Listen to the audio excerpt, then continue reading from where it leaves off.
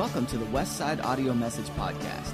We hope you enjoyed today's message, and if you're looking for more ways to connect with Westside Assembly of God, feel free to check us out at www.westsideag.org. You'll find all the information about our service times, upcoming events, and opportunities for you to plug in and get connected with Westside Assembly of God. Additionally, you'll find a complete online archive of all of the previous and current messages absolutely free of charge. We hope you are encouraged by this week's message, and thanks again for downloading the Westside Audio Message Podcast. About 750 years before Christ walked on earth, Israel was in pretty bad shape. They were a spiritual mess. Not only had the Israelites fallen away from God, but they had fallen out among themselves, and the kingdom was split. There was the kingdom of Israel and the kingdom of Judah. And the kingdom of Israel did not fare as well as the kingdom of Judah, although neither one of them did very well at all. Judah managed to find a few good kings along the way. Israel couldn't find any good kings. Under the rulership of King Uzziah, though, the kingdom of Judah had achieved remarkable prosperity. Although at the same time of their prosperity, they were suffering tremendous spiritual bankruptcy. God moved upon a prophet named Joel to speak to the people of Judah and warn them, because of their spiritual apathy, of the coming judgment.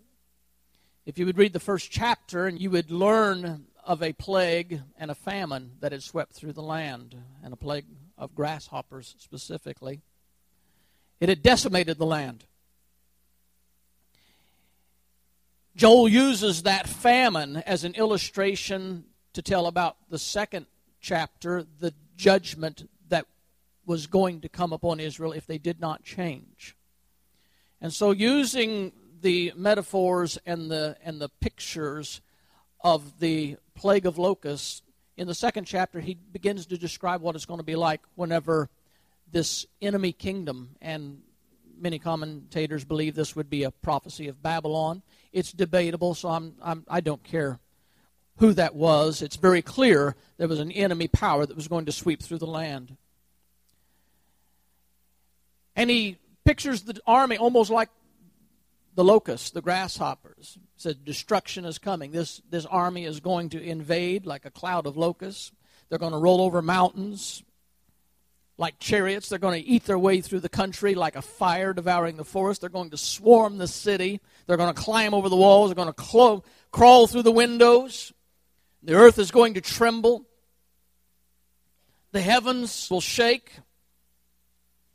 Stars will stop shining. The day of judgment is going to be so intense, Joel says, nobody is going to be able to stand it. But the Lord says, it's not too late. There's still time to turn to me. Sound the trumpet in Zion. Call the people together and call a fast. Now that's the second time they're told to sound the trumpet. Blow the trumpet. The first time is blow the trumpet because your land is about to be overrun by the enemy. But the second time he says, blow the trumpet and call the people together and tell them to fast and pray. It's not too late. The famine's already happened. This second one doesn't have to happen, but you need to turn to me. Tell the priests, go to the altar and cry out to the Lord. And Joel reminds the people that God is deeply concerned about their circumstances and their condition and their land. And he tells them that God is a God who works wonders and does great things. Sometimes it's very encouraging for us to remember who we're serving. He is the God that does wonders and does great things. Unlike the false gods that so many other people in the world serve. It's just a statue. It's just a powerless God. But our God is not like that. Our God is the God that does wonderful things. That sets him apart from all the other gods that people worship. And for Israel, they knew their God was clearly and powerfully distinguished from all the other false gods in the world.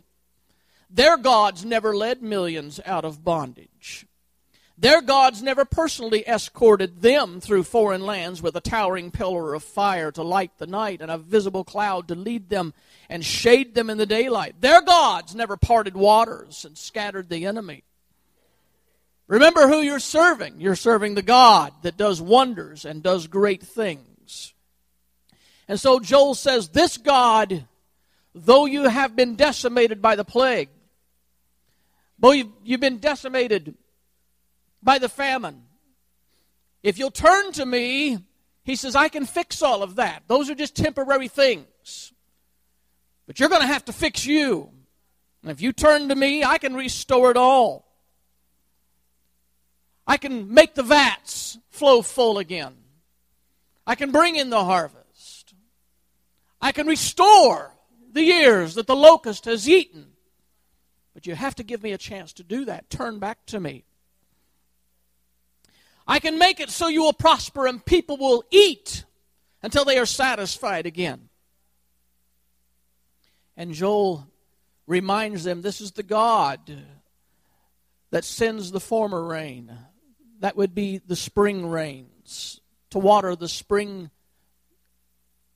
plants and bring a harvest.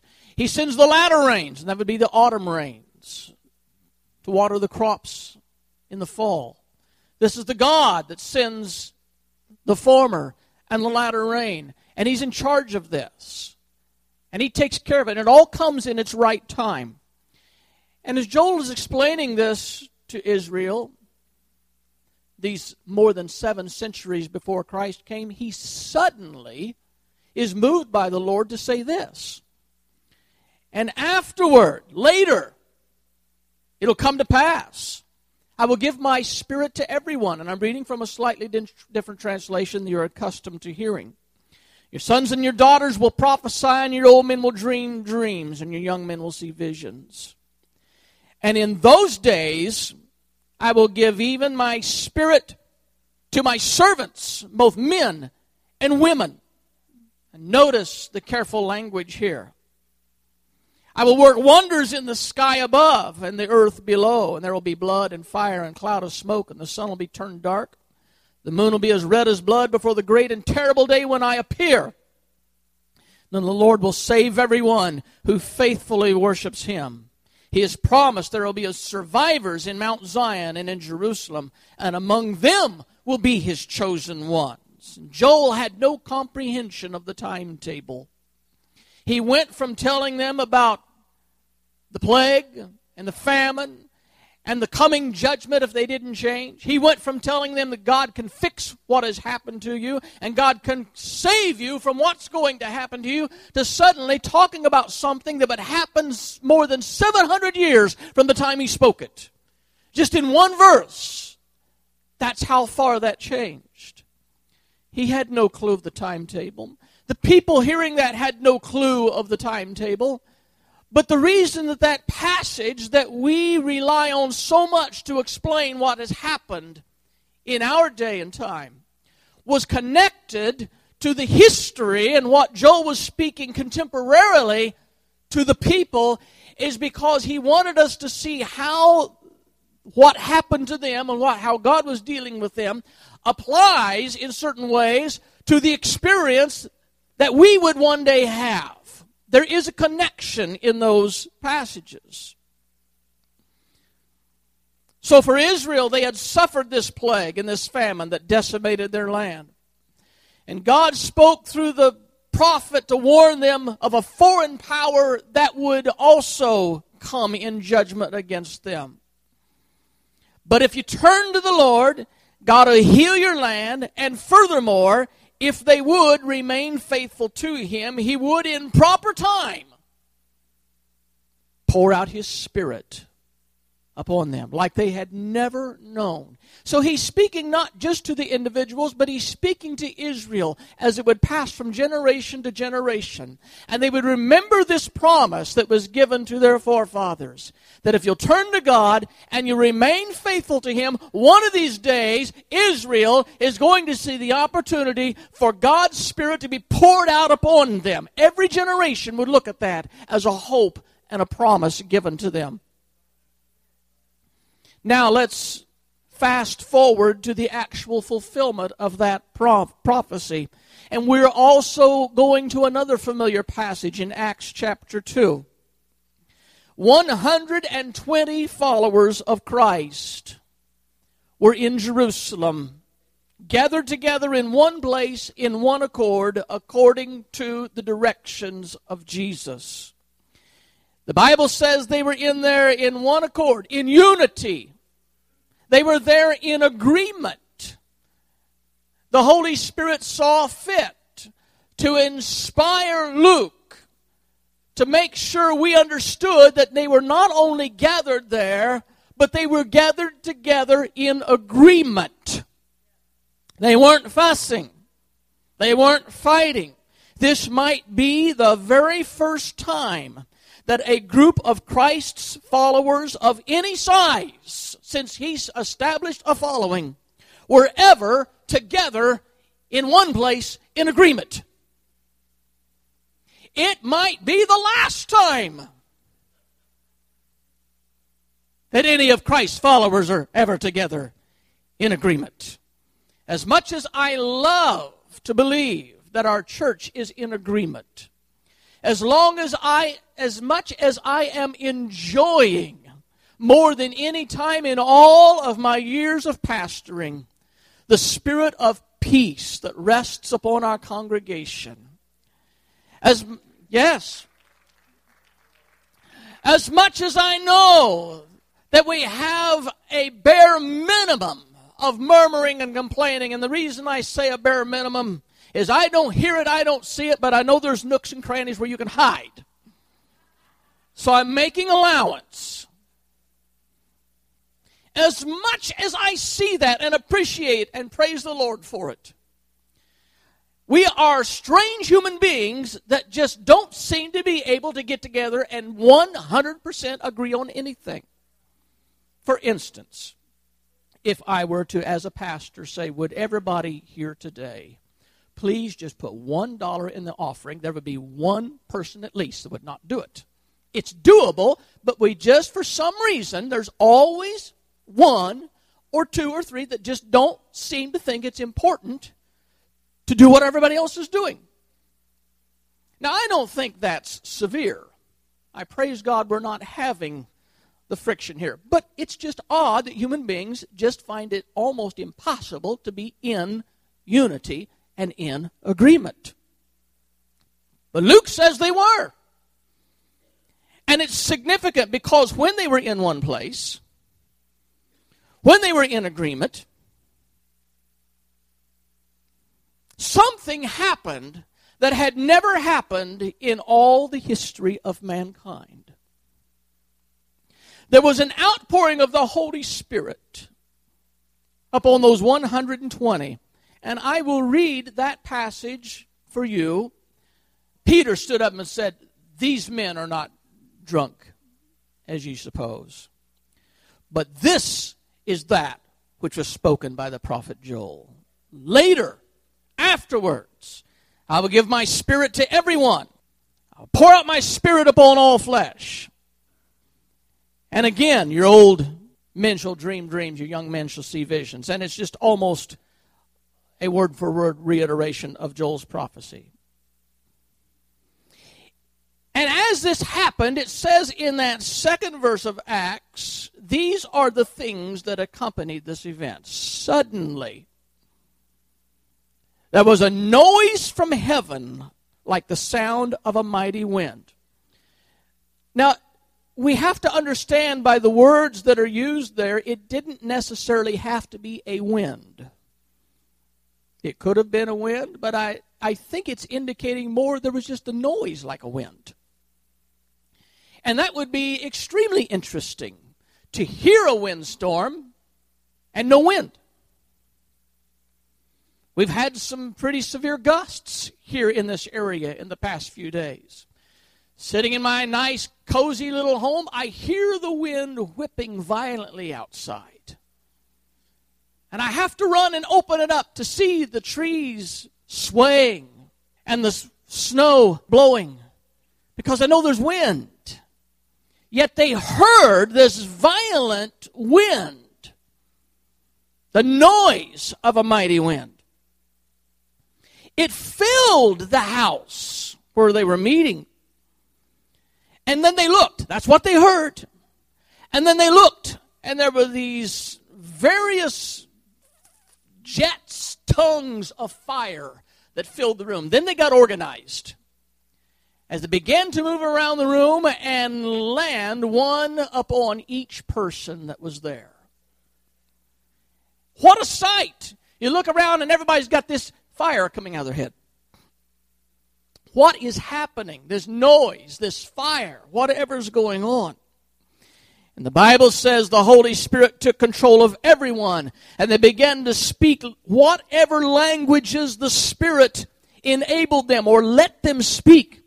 Now, Jerusalem at this time was abuzz with activity. This being the season of the Passover, Jews from everywhere, from foreign lands, were making their pilgrimage back to the holy city to celebrate their special feast. This would be customary for the Jews on this feast, that the males of the Jews would return to the city to celebrate this feast and the other feasts as well. This was not the largest feast. This would be the feast of the first fruits. But the Passover was the big one. They would come to that, and it was estimated by the number of sacrifices that were made and the number of people who could be accommodated and fed at the sacrifices, that it was maybe 2 million people showing up in this little city of 40,000. But here on the Feast of Pentecost, this Feast of First Fruits, the men of the people of Israel would come and they would bring a part of their harvest. And they would give that to the Lord in hopes that sowing that to the Lord would mean they would have a great harvest to come. So here this little city swells, perhaps on this occasion some estimate to 250,000 people. They were shoulder to shoulder. And these Jews from a variety of places, speaking a variety of different languages, were there noticing these 120 people. The Bible doesn't say they were in the upper room. They were gathered together in one place. Get the upper room image out of your mind. They were probably in the temple area. And that's the way that people who were going by noticed something was really strange happening. And they saw these people there and heard them declaring and speaking in languages that they could understand. You know how many years they had been coming to Jerusalem and never heard anything like this? You don't run into that many people from where you come from with your language, with your dialect. But here's this group of 120 people, and they're speaking all these different languages, and the people are mesmerized by it. How do we hear them speaking in the language that we understand? And they were speaking praises to God. And they recognized it. There on that day of Pentecost that was scheduled in everybody's mind to go on just like it had gone on for centuries. It was very predictable. They knew the order of things for that day. But just a little bit before 9 o'clock in the morning, God upset the whole order of the day of celebration. And the Holy Spirit was poured out on those 120 who were there. And the people took notice. And they heard them praising God in languages that they could understand. And not being able to explain it, they talked among themselves and they decided that these people had gotten into the hooch too early. They were acting silly and unpredictable. And that's when Peter stood up and he said, these people are not drunk, as you suppose. It's only the third hour of the day. So he wanted to make a correction there for all of history. It was not inebriation. It was the power of God moving upon them. By 9 a.m., this whole day had now been redirected by the power of God. Now it introduces a new era. And if we can use some of the things that Joel told us about that, we can understand what God expected of this new era. First of all, God intended for this era we're living in to be an age of the fullness of the Spirit. He said, I will pour out my Spirit, pouring it out. Pouring it out. Not drizzling, not sprinkling. I'm going to pour out my Spirit. An age of the fullness. Nobody had ever understood the fullness of God's Spirit. In all of the Old Testament time, in all of the history of man, nobody had ever experienced, nobody knew what it was like. The Spirit would light upon people from time to time and empower them temporarily to accomplish something, but they didn't understand the fullness of the Spirit. Nobody had ever blazed this trail before, but here there's 120 people demonstrating what it means when God pours out His fullness upon you. If you're coming to church and you're just getting a tickle, you're not getting the fullness of the Spirit. There is a fullness here that makes a remarkable change in how you live and how you worship God.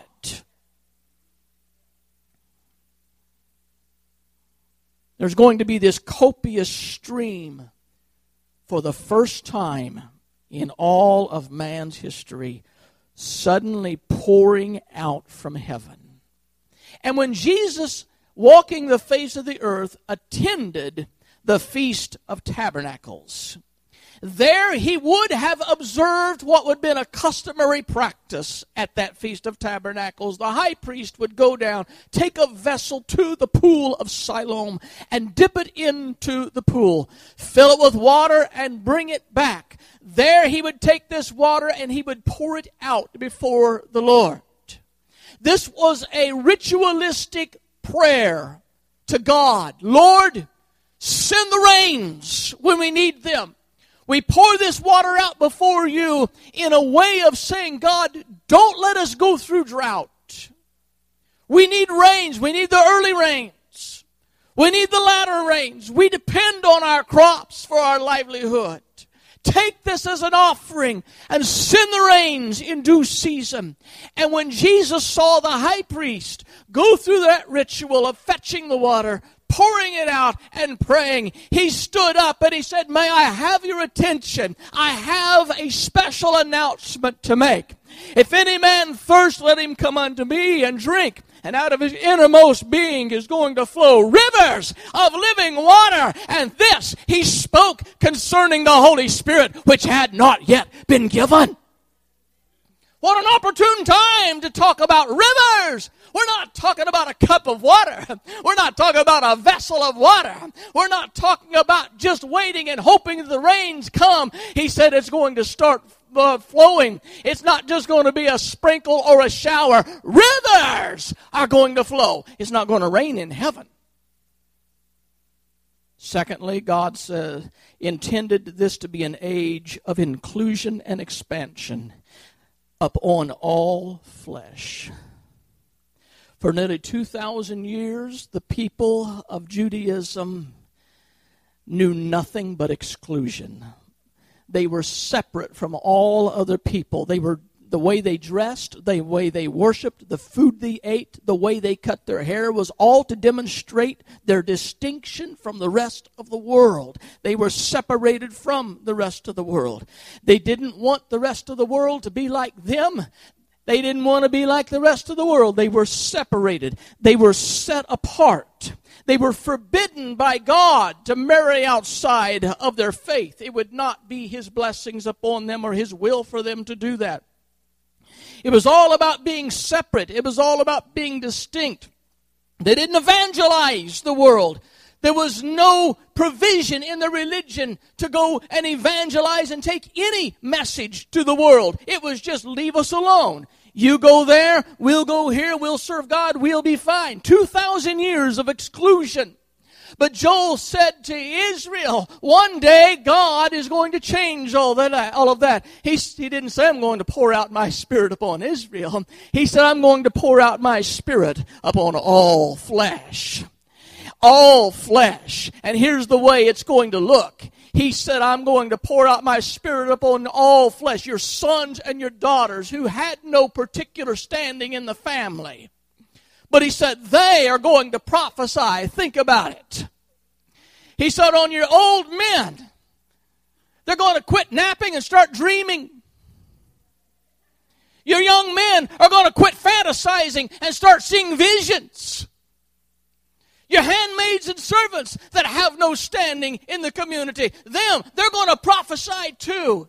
It was just a way of saying everybody of every rank, of every gender, the Holy Spirit was getting ready to cross boundaries. Men draw boundaries with denominational lines, and the Holy Spirit comes and knocks them down and says, I'm here to pour out on all flesh. People draw political boundaries, but the Holy Spirit comes and says, anybody who thirsts and comes unto Jesus, out of his innermost being is going to flow rivers of living water. People draw boundaries of all kinds of different things, and gender boundaries and prejudice boundaries, and the Holy Spirit is going to pour out upon all flesh.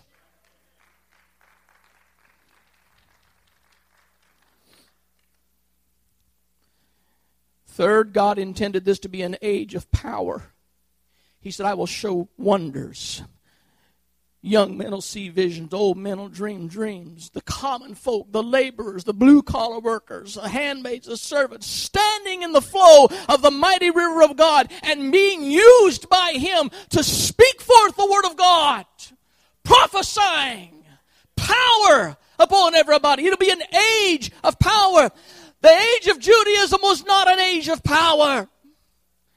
But whenever the Holy Spirit fell, the declaration of God was, I want this to be an age of power. Number 4, God intended this to be an age of great harvest. And everyone, the Bible says, who calls upon the name of the Lord will be saved. As that wall of separation between the Jews and the Gentiles is going to be dismantled, broken down. No longer going to be us and them, but it's going to be one new man, the body of Jesus Christ. Number 3, let's talk about the actual outpouring. How are we to understand the last days? Peter defined the outpouring on the day of Pentecost as being the fulfillment of Joel's prophecy that said, afterward, I will pour out my Spirit. In the last days, it shall come to pass, I will pour out my Spirit upon all flesh. There are 2 concepts of last days that you must understand. Otherwise, you will be totally confused for the rest of your life. The first concept of the last days is what we call from Christ to Christ. Those are biblically designated the last days. That's the reason Bible writers can talk about the last days. That's the reason the writer of Hebrews can say that God hath in these last days spoken to us by His Son. From the advent of Christ, the coming of Christ, to the second coming of Christ, that is the last days. When you look at the history of man on earth, that is the last, maybe we could say, segment of time. Maybe we could say trimester. Maybe we could say quarter. It's that last era. We're in it. We were in it from the day that Jesus came as a baby. He came to announce, now we're going downhill. Now we're on the end of the career of man here on earth. The bulk of time for man here has passed, and we are in now the last days. That's the first concept you have to grasp. It'll make sense out of many things you read in the Bible. Now, the second concept of last days that you have to understand is the last days of the last days. And that's the one where we know that the Bible says that in the last days, the trend is going to be for things morally to get worse and worse. And we see a lot of those things happening. And we have sometimes mistakenly and very shallowly, errantly, heard people say when they see some catastrophe happen, they say, well, this goes to prove we've been in the last days. Oh, duh, we've been there for 2,000 years. It doesn't go to prove anything. What proves we're in the last days when the Holy Spirit fell out on 120 people, and you can say without any apology whatsoever, we are now in the last stretch. But as you see things waxing worse and worse, we know that the last days of the last days are going to be perilous times. Keep those two things in mind. Because if we don't, we get to thinking that, well, he hasn't come yet, but we feel it's closer than it's ever been before. So evidently we're in the last days. And our forefathers of the 1800s, they weren't. Paul just thought he was, but he wasn't. They were all thinking, but they must. No, we all are. But things are going downhill fast. And Peter stood and said, this is the fulfillment that in the last days I will pour out my Spirit upon all flesh. And then we have to go back and call up this concept that Joel used when he told the people, God is a God that works great miracles and does great things. And He is the God that will make sure that you have the rain when you need it. He's the God that makes sure that you have the early rain, the former rain, the spring rain. He's the God that makes sure you have the latter rain, the fall rain. And when God said that He would pour out His Spirit in the last days, He meant from that time, when Jesus came in the first appearance, that during that entire period of time until He returns again, God said, my business is going to be pouring out my Spirit upon all flesh, every generation. I'm going to keep on pouring. Rivers are going to flow during this time. We're living in the age of the fullness of the Holy Spirit. We're living in the age of the outpouring. It didn't just happen with Peter, and therefore it's over, it's done. Joel didn't give a prophecy 750 years before to tell about a one-time event that happened on the day of Pentecost, a flash in the pan. He said there's going to come a time whenever, for an ongoing period of time, when everybody in that era, those last days from the coming of Jesus to the coming of Jesus, is going to be ready and available and candidate for the infilling of the Holy Spirit. They're going to walk in that age when you have the power, the outpouring of the Holy Spirit going. We're still there.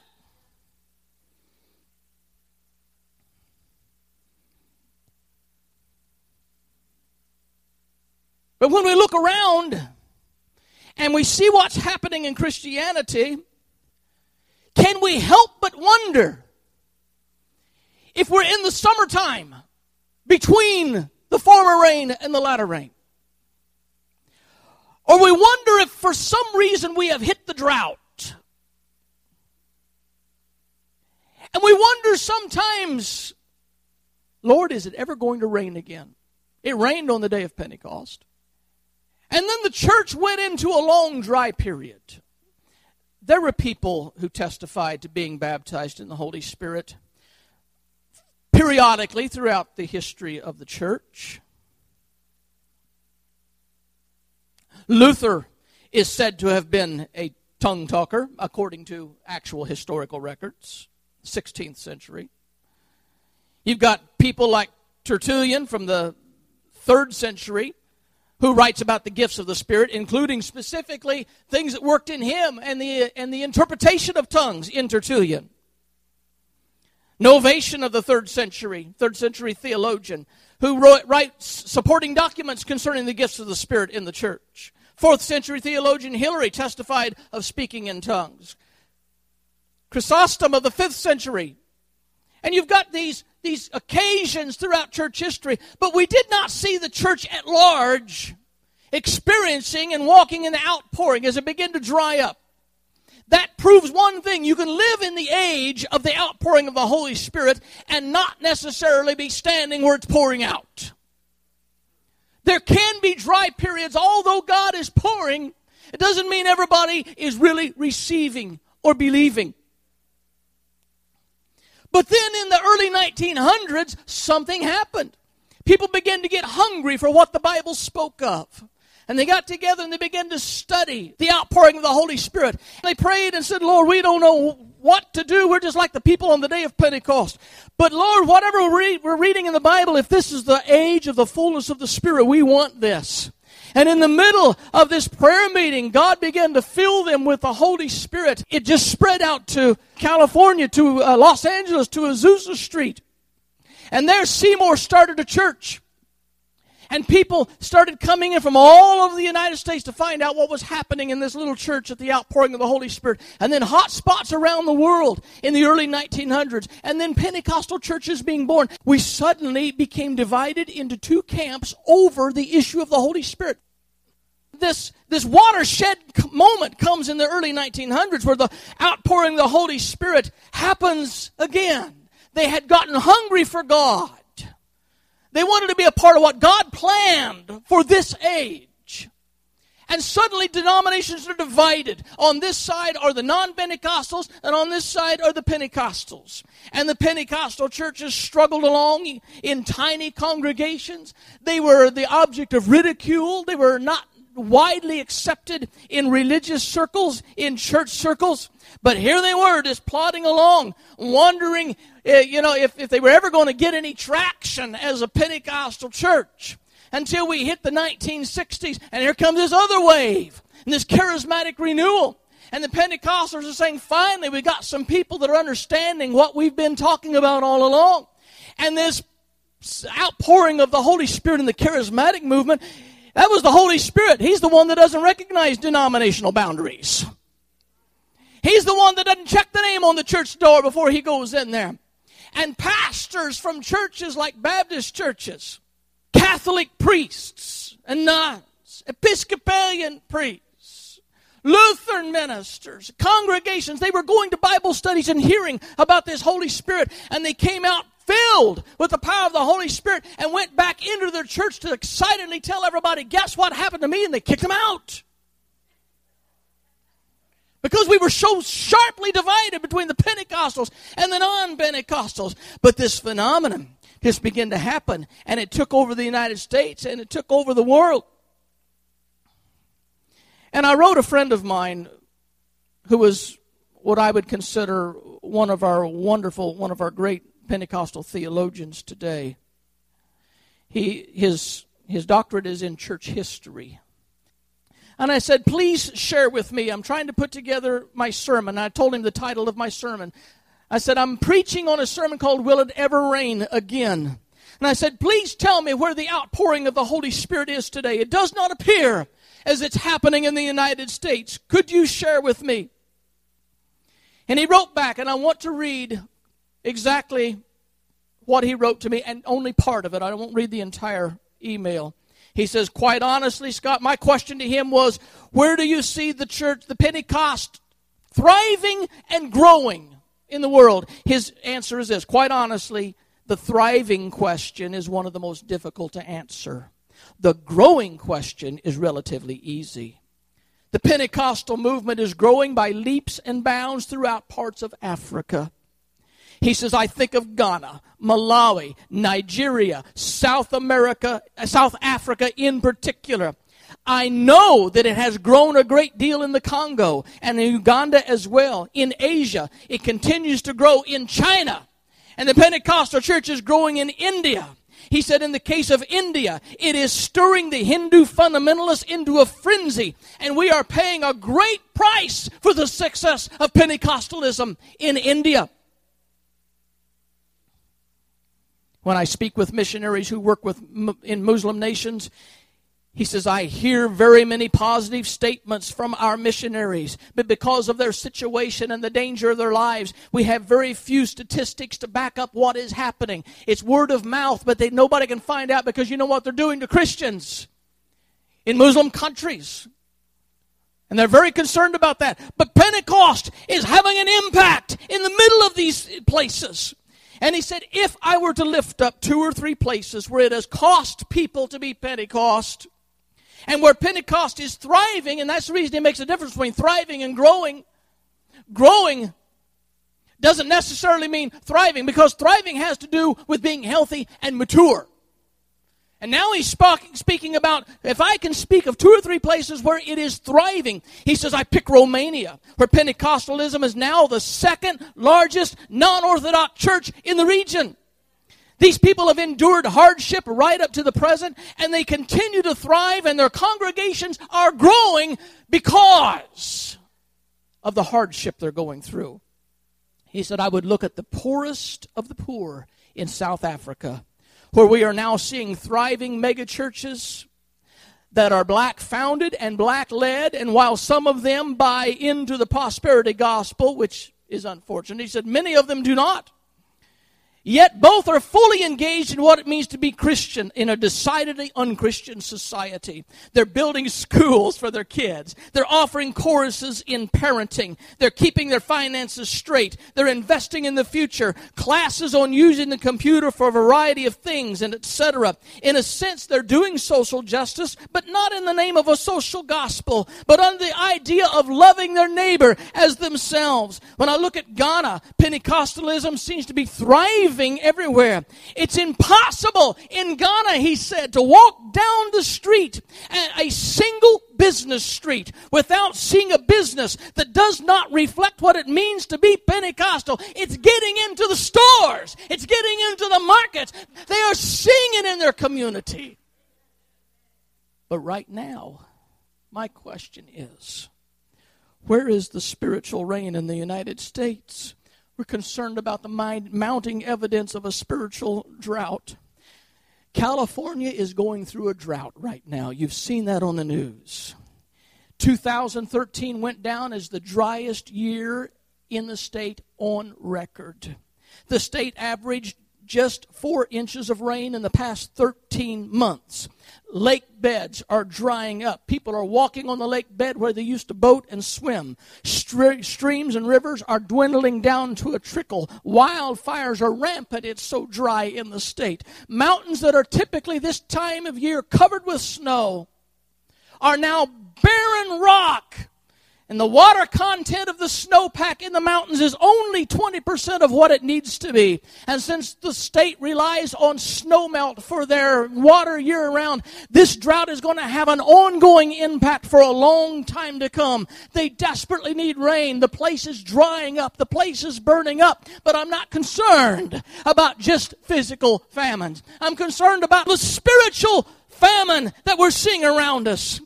We need an outpouring of the Holy Spirit that rocks the church back to life, that motivates young people to quit chasing trends and fads and materialism and gets on fire and starts searching for answers in God, that quits trying to emulate all the things they see on TV and in the movies and on YouTube and on Facebook, and suddenly their heart turns to God and says, we want to be like Jesus. We want to be like Jesus. We're tired of being like the crowd. We need an outpouring of the Holy Spirit that reaps a harvest of souls straight from the portals of hell.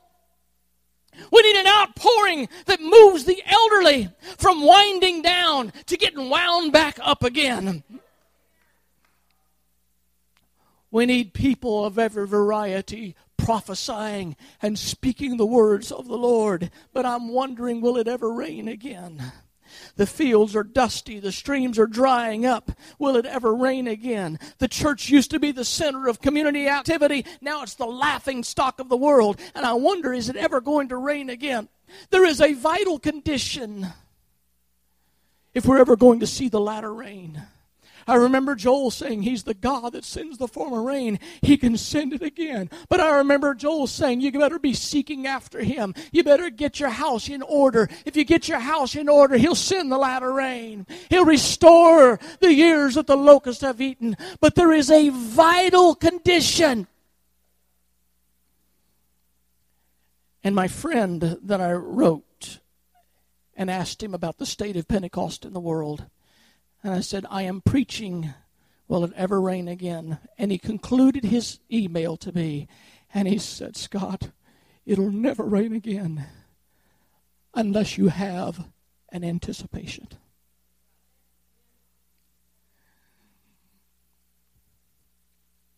Jesus said, go into Jerusalem. And can I just paraphrase it? And anticipate. We talk about tarrying. It's just waiting. I do a lot of tarrying in my life. But I'd rather do a lot of anticipating. That's different from just waiting. There will never be another rain unless we anticipate. What did you expect when you walked into this church today? Are you anticipating that God's going to be here and pour out His Spirit upon all flesh? Are you hungry? Are you desirous? Are you looking forward to the outpouring? Are you thirsty? Are you dry? Are you anticipating? And we might come many Sundays and not see the outpouring, but you can't quit anticipating. Those people waited in Jerusalem for 10 days not having a clue what they were going to see, what they were going to experience, but they couldn't quit anticipating. He said, wait until you be endued with power, and they waited, and they anticipated. And every little thing that happened to them, they had to question, I wonder if that was it. Was that it? Did you feel that? Was that it? Was that the power? They wondered. You can think that. You think you know. But when it finally happens, you know, don't you? Until that time, whenever they heard that mighty rushing wind, when they saw those tongues of flame, and they said, this is it. Yeah, this is it. This is it. This is it. And Peter stood up and said, this is it. This was what Joel was talking about. This is it. Are you anticipating? And I'm asking my church to make 2014 a year of anticipation of a moving of the Holy Spirit like Westside has never seen in all of its history. Would you anticipate with me? Are you anticipating? Lord, I thank you for the move of the Holy Spirit that I felt today. But God, it's just a sprinkle. It's just a taste of what can happen. It's delicious, it's good, but it's only the margins.